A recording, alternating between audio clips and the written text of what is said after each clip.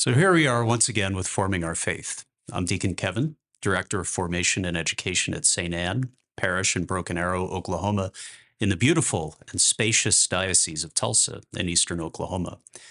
In these episodes of the podcast, I'm taking a look at the Mass, which is the central act of worship for us as Catholics, because it's the top thing people in the parish tell me they want to know more about. I've spent the last couple episodes talking a little bit about the location of the Mass and why churches are built and adorned the way they are. There's something unique about a Catholic church that makes it clear that this place is like no other place, and that's because what happens in this place is done nowhere else. I was born into a Catholic family, and the practice of the Catholic faith has been part of my life for all of my life. In fact, some of the earliest memories I have were of being at Mass. But I know that's not the story of a lot of people who share the pews with us. Many have come to the Catholic Church or come back to the Catholic Church after time spent elsewhere or nowhere. And we have to admit that the fabric of the Mass looks and feels strange to people who are new to it. Imagine what it must be like for someone to come into one of our churches and go to Mass for the first time. It's got to be a strange kind of experience. The Mass is made up of elements that don't really happen in any other context in our lives, and it's easy to understand how people could be intimidated or overwhelmed by the strangeness of what happens. Add to it the fact that the Mass doesn't really explain itself. The liturgy is its own language, and if you don't speak that language, you don't understand what's going on. I'm going to suggest that the alienness of the Mass is not a bad thing. The Mass should be unlike anything else in the world because the Mass is not of this world. The point of the Mass is the worship and glorification of the God of the universe, which means it should have a mysterious quality to it. Mysteries cease to be mysterious when they're explained, and we don't explain the liturgy as it's happening because God is mysterious. Our world is awash in information, and we seek immediate gratification for any curiosity by accessing information. But you shouldn't treat the Mass as another subject you learn through Google. Sure, there are facts about the Mass, but the mystery of the Mass isn't a puzzle to be solved. It's like a husband and wife. They don't learn everything about each other all at once. Even though they're united, they're still mysterious to one another. And part of the delight of marriage is the continual revelation spouses make to each other. I think the Mass is kind of like that. God continues to reveal His presence, His love, His mercy, His justice to each of us in ways that defy textbook explanation. The Mass isn't a scientific formula. It's a poem. One of the goals this first set of podcasts seeks is for your next Mass to be the most profound Mass of your life. You were made to worship God, and you are called to be a hero. The Mass gives you your marching orders and sustains you with the grace to carry them out. Remember that the life of Christian discipleship is an adventure. It's supposed to be thrilling. So often we might think of the Mass as boring or irrelevant, and if these are true, the adventure we were made for has stalled. I used to be a high school theology teacher, and at the school where I taught, we had Mass for the entire school community at least once a month. After each month's Mass, I'd carve into my classes some time for students to ask questions about what happened during the Mass, and for me to question them about their experience of the Mass. Usually, these were pretty good discussions, but one of the complaints I'd hear from time to time was that the Mass was boring. High school students have all sorts of reasons for why they find something boring, and you can probably predict some of them. The music, the liturgical rhythm that doesn't admit much variance, the cadence of the Mass that isn't up to their standards of vigor.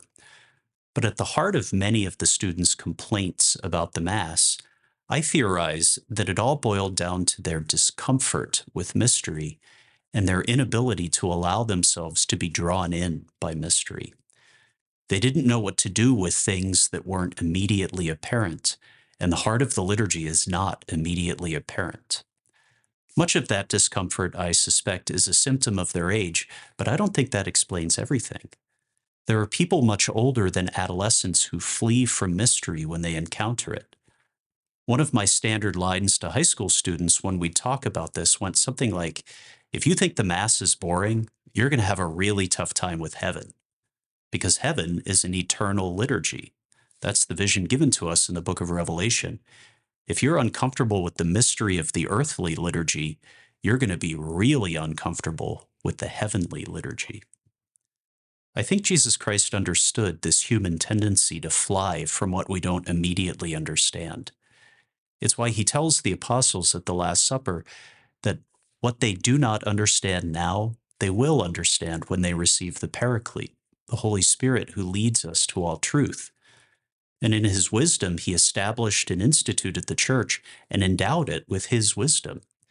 So the church provides divine tools for us to approach and appreciate mystery so that we can receive the fruits of the Mass.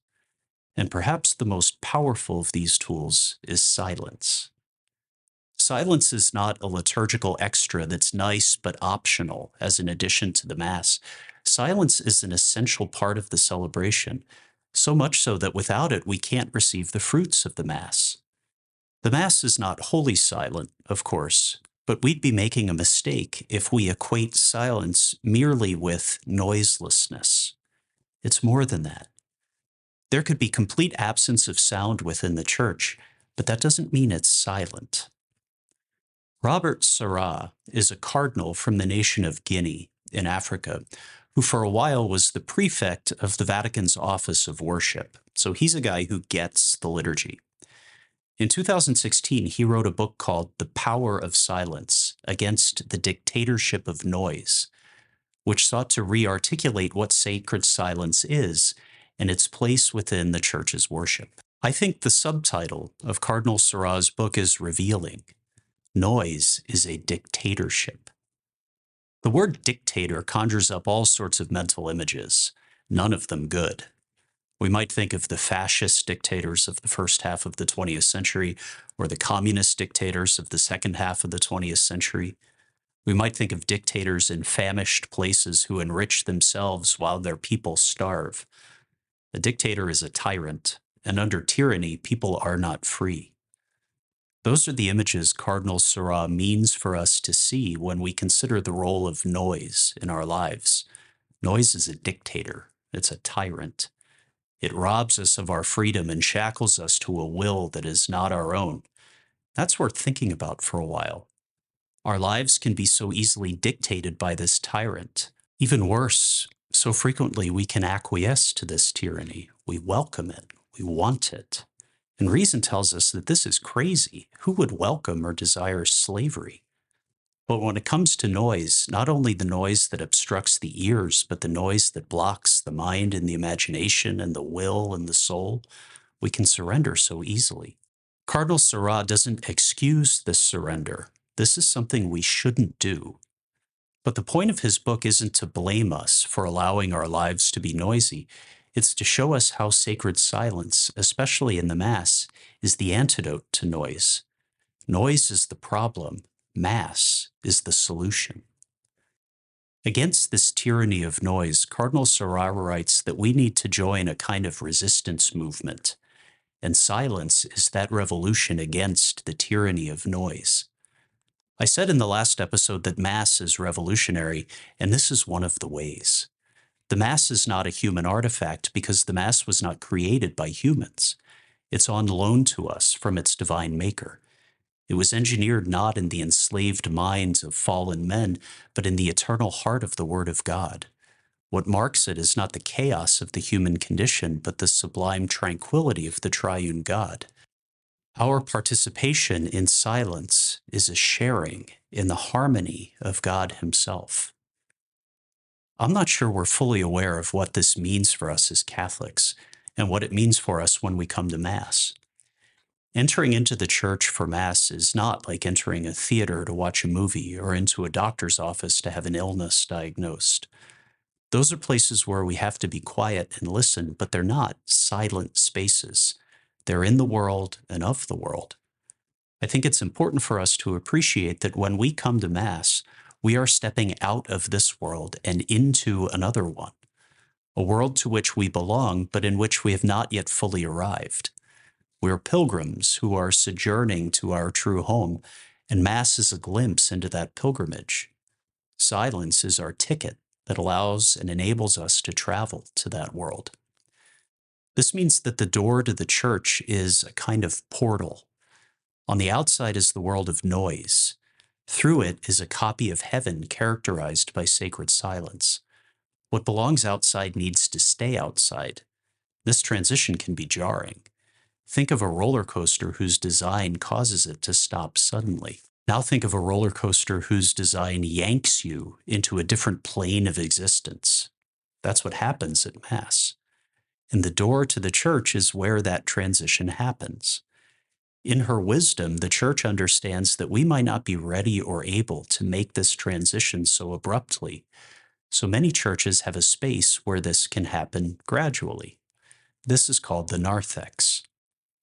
I love words, and if time and money were no object, I'd study etymology and philology to learn and appreciate the roots of the words we use.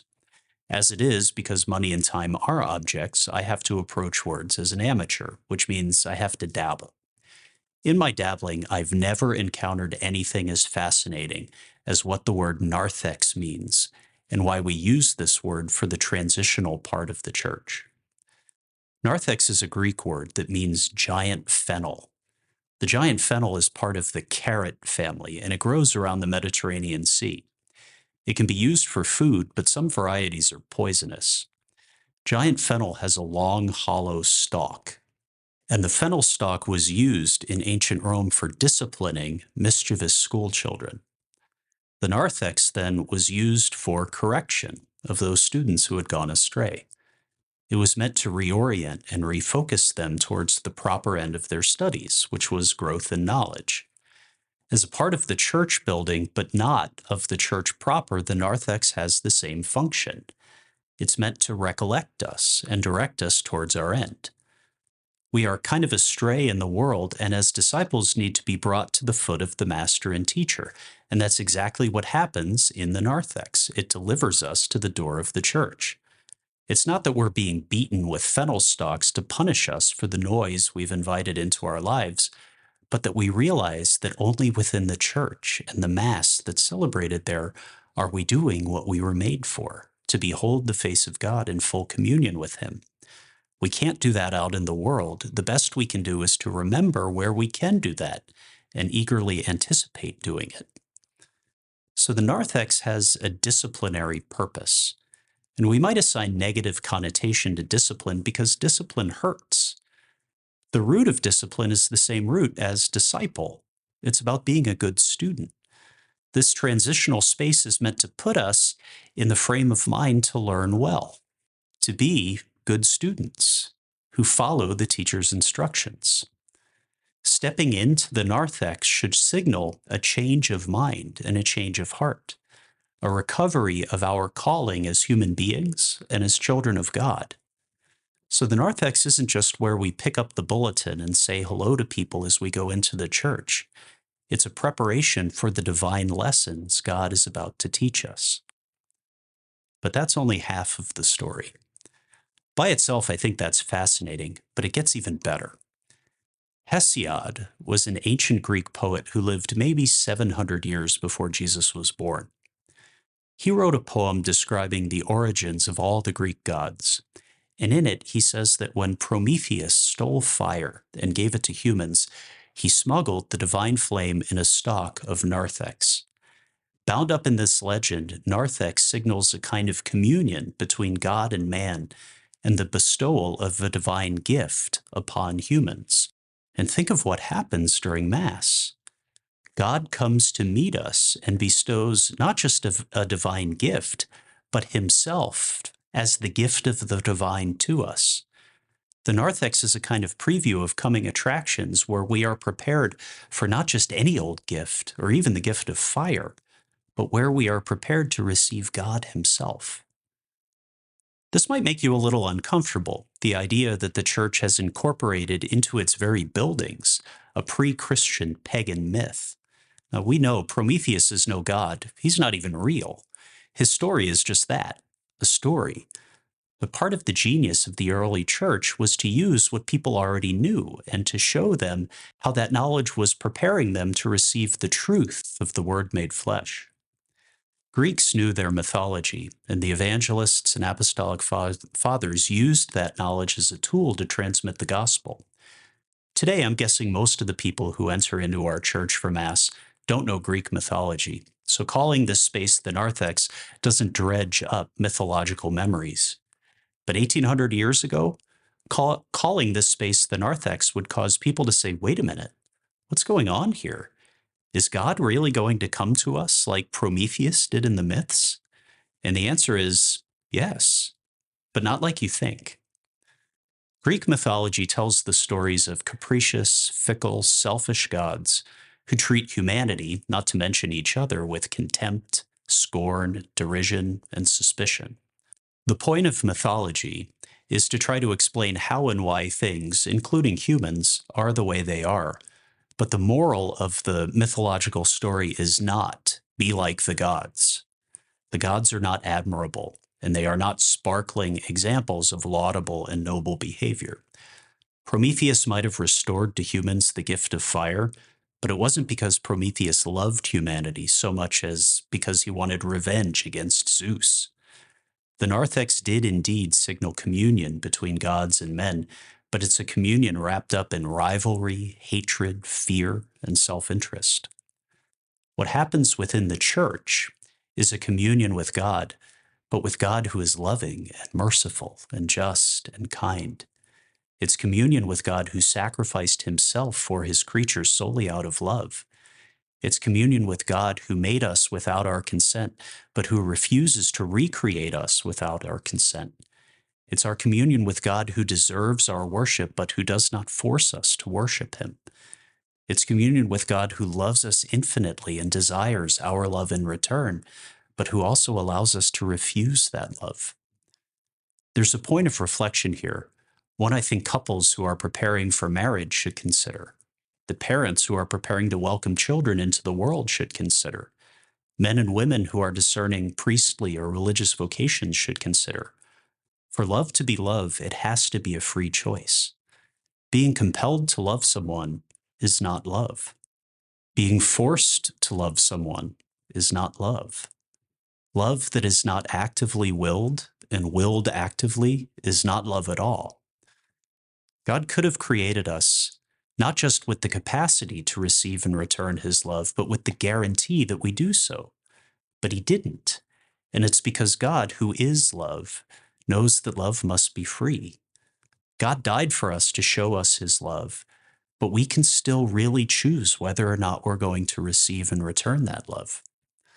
So the Narthex retains some of the original mythological freight of the word, but because Christ makes all things new, the Narthex in Catholic churches also conveys something that only Christ can.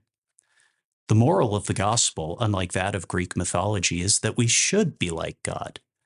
We should strive in all things to be more and more like him who saved us and redeemed us. And what did Christ do to save us and redeem us? He made of himself an offering to God the Father. Now we get to it. In the last episode, I dove into the significance of pews in the church, and it took a long time to develop. I think something similar is going to happen here. Crossing from the natural world in which we live into the supernatural glimpse of heaven that takes place at the Mass takes place in and through the Narthex. And it's in this space especially where we're reminded that we're about to commune with God, that we're challenged to consider how we should be like Jesus, how we should make of ourselves an offering to God the Father. Now, I haven't said one word yet about what happens during the Mass itself, but we've happened upon the most important thing each of us brings to the Mass. The Mass is all about the worship of God, and worship requires sacrifice. To worship God the way God has instructed us to worship him requires an offering to be made. And when you come to Mass, what you offer is you. Jesus is the sacrificial victim, the unblemished Lamb of God whose blood takes away the sins of the world. But during the Mass, your participation in that sacrifice of Jesus Christ is to join yourself to it. It's to offer yourself to God in union with Jesus Christ himself. If you are baptized, you have the grace to make this offering, and at Mass, you must do so. Because God loves with a consuming love, God doesn't just want something from you, he wants you. Full stop. Mass isn't just something we do to fulfill an obligation because the church says we have to. Mass is our opportunity to give God the one thing he really wants from us. Us. It's one thing to say that that's the primary way we participate in the Mass. We offer ourselves as a living sacrifice to God. It's quite another thing to figure out, given the unique circumstances of each of our lives, how to do that. It's going to look differently for each person. It makes a ton of sense that something so crucial that our living out the life of grace hinges upon it is something we should most certainly take time to pray about, but also to pray about in the right way, with single-minded, earnest attention. And to achieve that attention, we need silence. We don't stay in the narthex for Mass because the narthex isn't a silent place. The kind of stillness we need to prepare ourselves to be oblations to God isn't found there. It's a place we pass through from the unfiltered noise of the world to the silence of heaven. And once we pass through it, we're kind of in another world. Once we enter into the church itself, the first thing most Catholics will do is to bless themselves with holy water, tracing the sign of the cross on their bodies and invoking the names of the persons of the Trinity.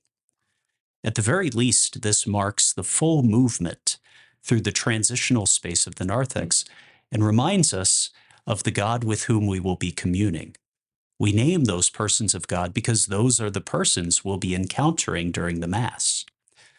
The Church uses water in a lot of different ways, but one of the things about water that deserves mention is that it's not the product of some human process. It comes directly from creation, and we use it without any sort of manufacture. During the Mass, bread and wine are used, but we don't use them the same way, that they come from the earth. Wheat and grapes have to be transformed by human industry to become bread and wine. But water is just water, which means there's something more fundamental about water as a symbol. When we use water, we're using something that's sort of a direct product of creation. And understood this way, water is a direct symbol of God's eternality and his creative action, which requires nothing from us. Water shows up in the Bible all the time, both as a bringer of destruction and death and as an agent of cleansing and regeneration and renewal. The theologians say that water is an ambivalent symbol. It symbolizes several things, and it's not immediately clear which of those things it symbolizes. But here's the thing, and this is a very Catholic thing. It's not one or the other, it's both, and at the same time. So often in our Catholic faith, the answer to an either-or question is yes. Yes, water is simultaneously symbolic of death and life. Yes, water symbolizes destruction and regeneration. Yes, water means devastation and cleansing. And it means all of these things because of baptism. We'll talk about the sacraments in greater detail later. But for now, let's remember that in the waters of baptism, the sinful self, the heir of original sin from our first parents, is put to death. And by an act of the Holy Spirit, we are reborn into a newness of life that is not our own, but the very life of God. That's what happened to each of us when we were baptized. We died and rose again. So we already participate in some way in the resurrection of Jesus Christ from the dead. In baptism, water was both tomb and womb. It brought an end and it brought to life. It both killed us and birthed us.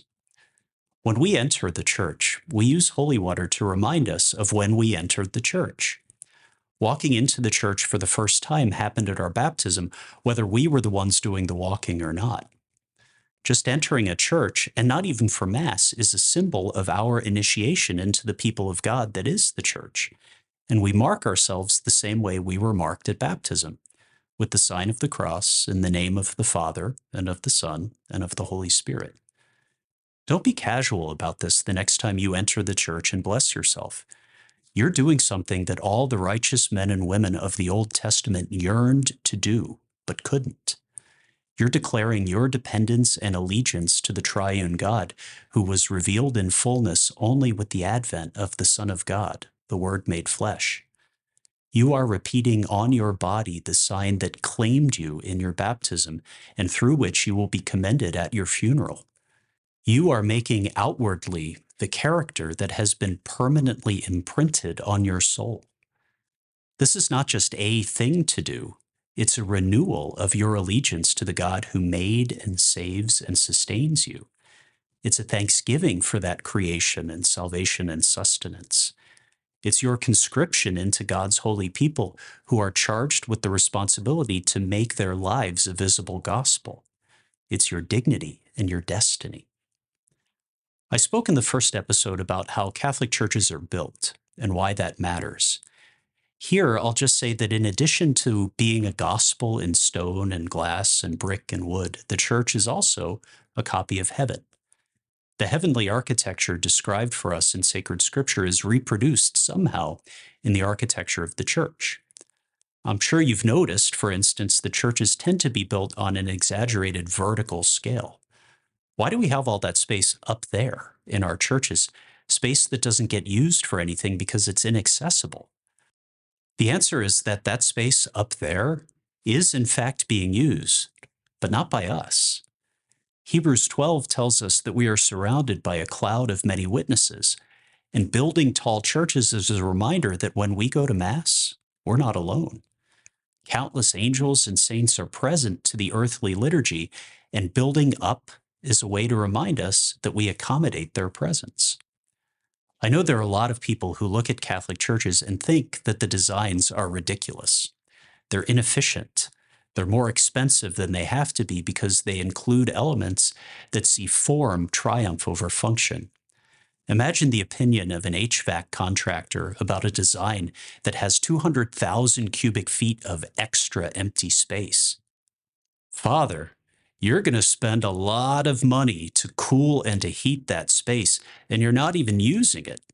And I'm not slamming contractors here. That's an insight you're paying them to make. But the church is not about efficiency. It's one thing to say this in matters of architecture, but there's something deeper about it too. We live in a world where almost everything we do is subject to a kind of cost-benefit analysis that measures the return on our investment. If something is too costly or too time-consuming, or the goods we receive aren't good enough, we just don't do it because it's not worth it. We are utilitarian in so many ways that most of us, myself included, don't recognize. This can creep into our attitudes about worship. And I get it. There are only 168 hours in the week. What benefit do I get from what I do during that time, and how does that compare to the benefit I'd get from doing something else? This is how we think, and I'm not saying it's bad, but I think I am saying that this leaves something important out. After God created the world in the book of Genesis, he rested. After the Israelites escaped from Egypt and received the law at Mount Sinai, the third commandment told the Israelites to be like God and to rest on the seventh day. In essence, God is telling his people, A, that they should be like him, and B, that they should waste some time. The Sabbath is all about refraining from the work that we think is productive and pursuing things that are simply delightful. It doesn't grow our wealth or investment portfolio, but that doesn't mean it's not beneficial. Mass is kind of like that. The ROI doesn't look like it's very high, at least from a secular point of view, but there's unassailable spiritual benefit both for us and for the world. When we come to Mass, we're making a kind of investment in a different kind of good.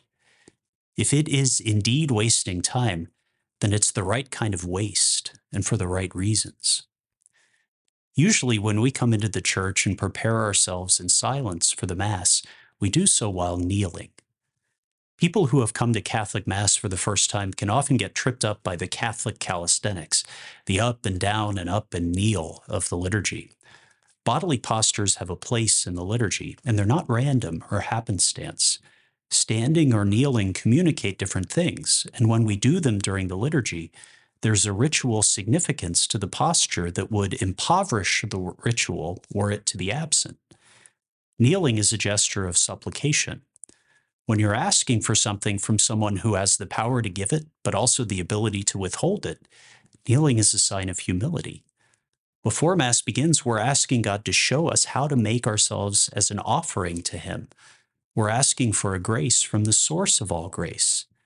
And to demand a grace would be wholly inappropriate. Demands are made by a superior to an inferior, and a superior sits. We don't ask when sitting because we're not God's superior, but we also don't stand. Standing is the posture of soldiers in formation, and soldiers don't ask for things. We kneel when we beg in prayer because it shows that we know we're asking for something, and that the one who can grant the request is greater than we are. Because each of the parts of the Mass have an accompanying posture, it's worthwhile to explore why that's so. For example, we sit for the readings, we stand for the gospel, and we kneel for the consecration. It's almost as if, as the presence of God draws nearer and nearer to us, we abase ourselves with gestures of humility more and more. But let's put a pin in that and revisit it as we go through the Mass. For now, let's leave it at kneeling in prayer as a gesture that prepares us to participate in the sacrifice that is the sacred liturgy. I don't want to speak for anyone else, but here might be the greatest weakness in my own liturgical life. When I come into the church before Mass, and it doesn't matter if it's a Mass at which I'm assisting as a deacon or attending as part of the assembly, there are some times when my prayer before Mass is minimal in both content and length.